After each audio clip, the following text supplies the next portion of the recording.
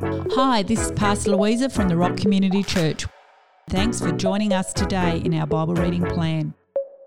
Our hope and prayer is that you discover more of who Jesus is.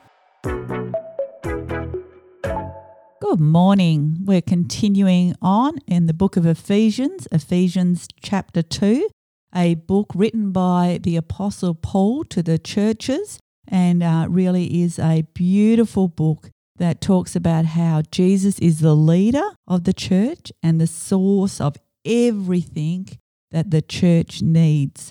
And so chapter 2 starts off like this: "And his fullness fills you, even though you were once like corpses, dead in your sins and offences.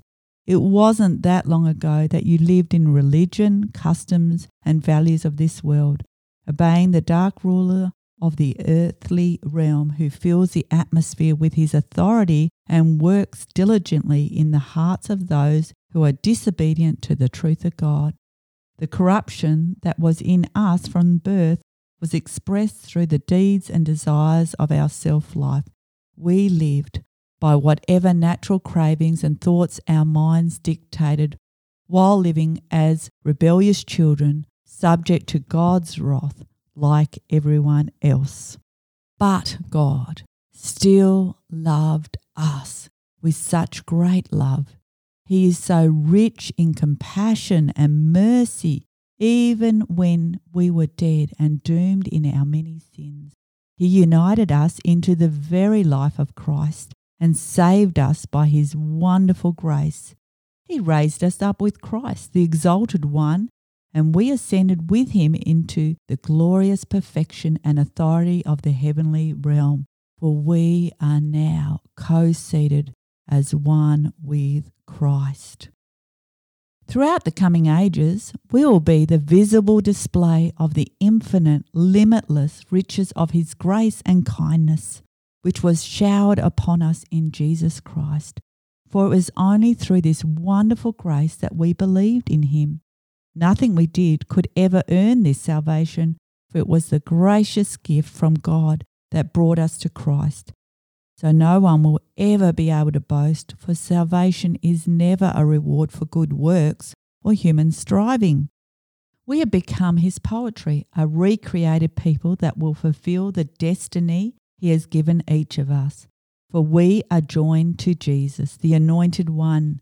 Even before we were born, God planned in advance our destiny and the good works we would do to fulfill it. So don't forget that you were not born as Jews and were uncircumcised. Circumcision itself is just a work of man's hands. You had none of the Jewish covenants and laws.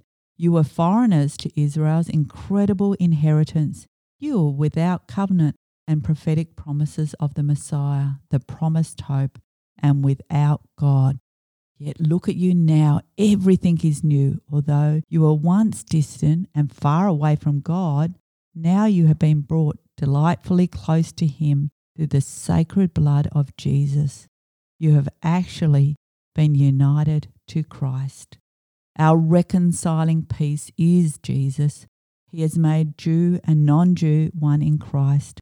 By dying as our sacrifice, he has broken down every wall of prejudice that separated us and has now made us equal through our union with Christ. Ethnic hatred has been dissolved by the crucifixion of his precious body on the cross. Every one of us has now been repelled by his command.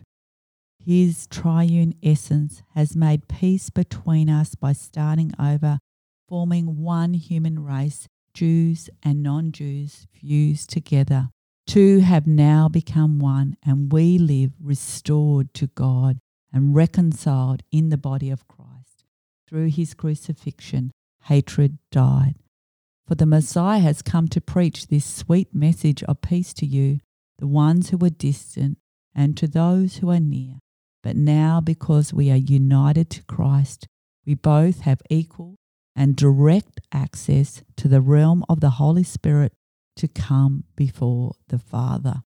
What a beautiful promise that we are equal and we have direct access to the Holy Spirit.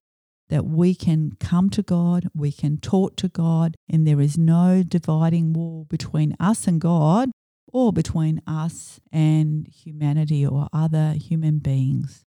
I really love that line that said, but God.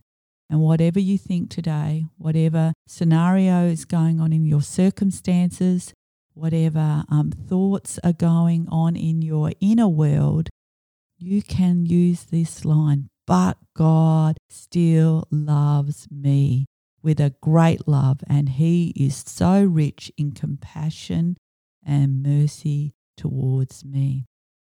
Praying that today you will be able to use that line, but God. Father God, we come to you. We thank you for this day, and we thank you that you interrupted our life, that you interrupt our thought patterns, and you interrupt our circumstances, and help us to pray that today, but God still loves me. Amen.